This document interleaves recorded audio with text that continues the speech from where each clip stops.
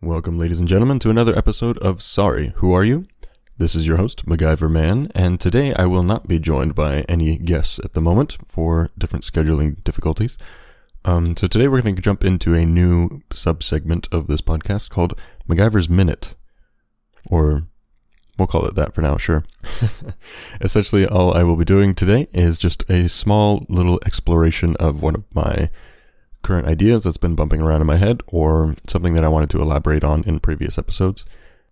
And today, the topic will be something that I had mentioned on a little bit when I was talking about my relationship with my in-laws and what I brought to the table with them, and that was that level of imperfectionism. And I wanted to elaborate a little bit more on that, in the sense that something that I've kind of encapsulated, or a philosophy, if you want to call it that, that I find important in my life and that I kind of guide a lot of my self-judgments and values on, is that I will never be the best, nor will I ever be the worst. I think this philosophy came around, I'd say probably around 2016 or so, just a couple years after Corinne and I had gotten married, and I had been swing dancing for a long time. And the swing dance scene, like I assume most dance scenes, I'm not too familiar with many of them, but they have like local regional competitions, they have national competitions and things like that. And Corinne and I would compete in them a bit. And likewise, I played sports growing up and just other competitive natures of different groups and things that I've been in. And I've never been competitive for competition's sake, or like for the sake of winning. Like I remember even when I was in high school and I was playing lacrosse, I didn't play to win, which is a terrible thing to admit.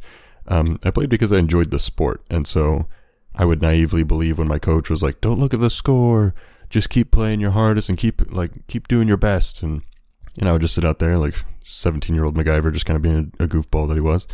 Would just go and like continue doing weird ass shit on the lacrosse field, where I used to like sing to my opposing players, or like just kind of poke them a little bit because he have a 6-foot stick, and just kind of annoy him.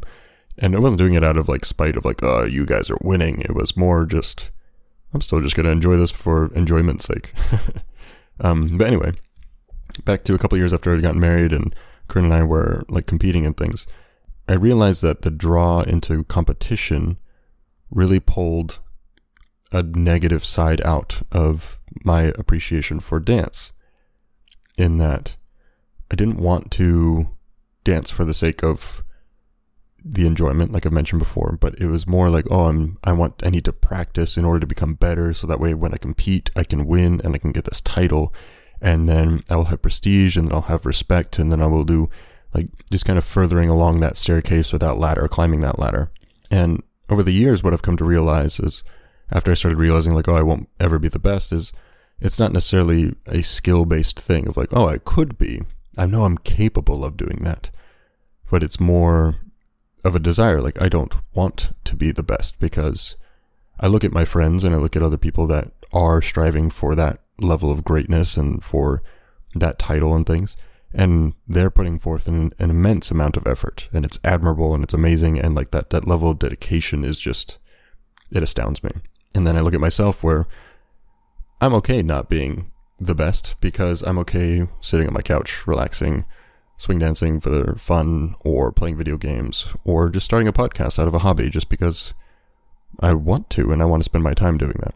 I think that mentality switch into not striving to be the best also made me look back and like think, okay, well, what's the inverse of that? Does that make me the worst? And the answer was no. Like, the fact that you're in the room or you're actually actively doing something makes you automatically not the worst. So that's an easy rung to climb up on the ladder. And then as Corinne and I have traveled the world a bit more, and as we've danced in more places, we've performed in different countries and all these things, and we've met other amazing, talented artists that are other dancers, musicians, performers, or what have you. I've learned that there's just like these different circuits.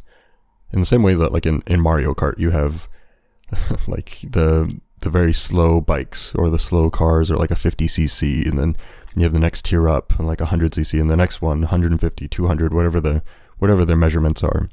And I'm just not a very intelligent person to realize like, those tiers and circuits apply to this rather unknown thing of like performers' worlds. Everyone knows that there is the top tier, which is where the best people go.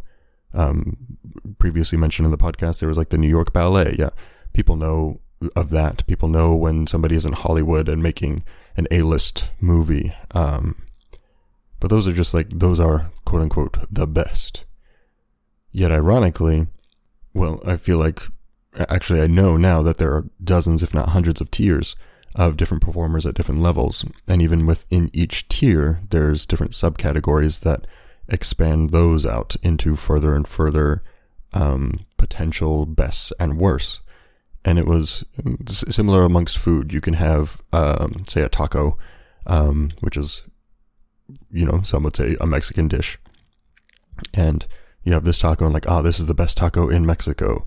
Great. Well, what about tacos in California? Okay, cool. What about tacos in Southern California? What about tacos in Orange County? What about tacos in downtown? And you bring down the categories and then you can go amongst those levels.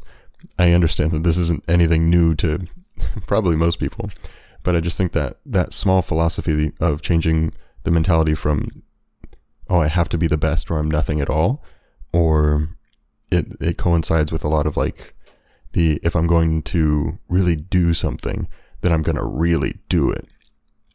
And I feel like that's an inhibition to, an inhibitor to so many people trying and doing new things. And I personally would like to try things. And so I think that mentality, my philosophy, if you will, of I'm going to try something, I'm not going to be the best at it, nor will I be the worst because I will have tried. That makes me more open and accepting of trying out different things and exploring life in that way. That's all I wanted to share, was just a little snippet of just something that I've been thinking about recently. This has been a MacGyver Minute, or whatever I'm going to call this. Thanks so much for listening. Come back in for next week, and we'll have another guest on the episode, hopefully. Thanks, guys. Bye.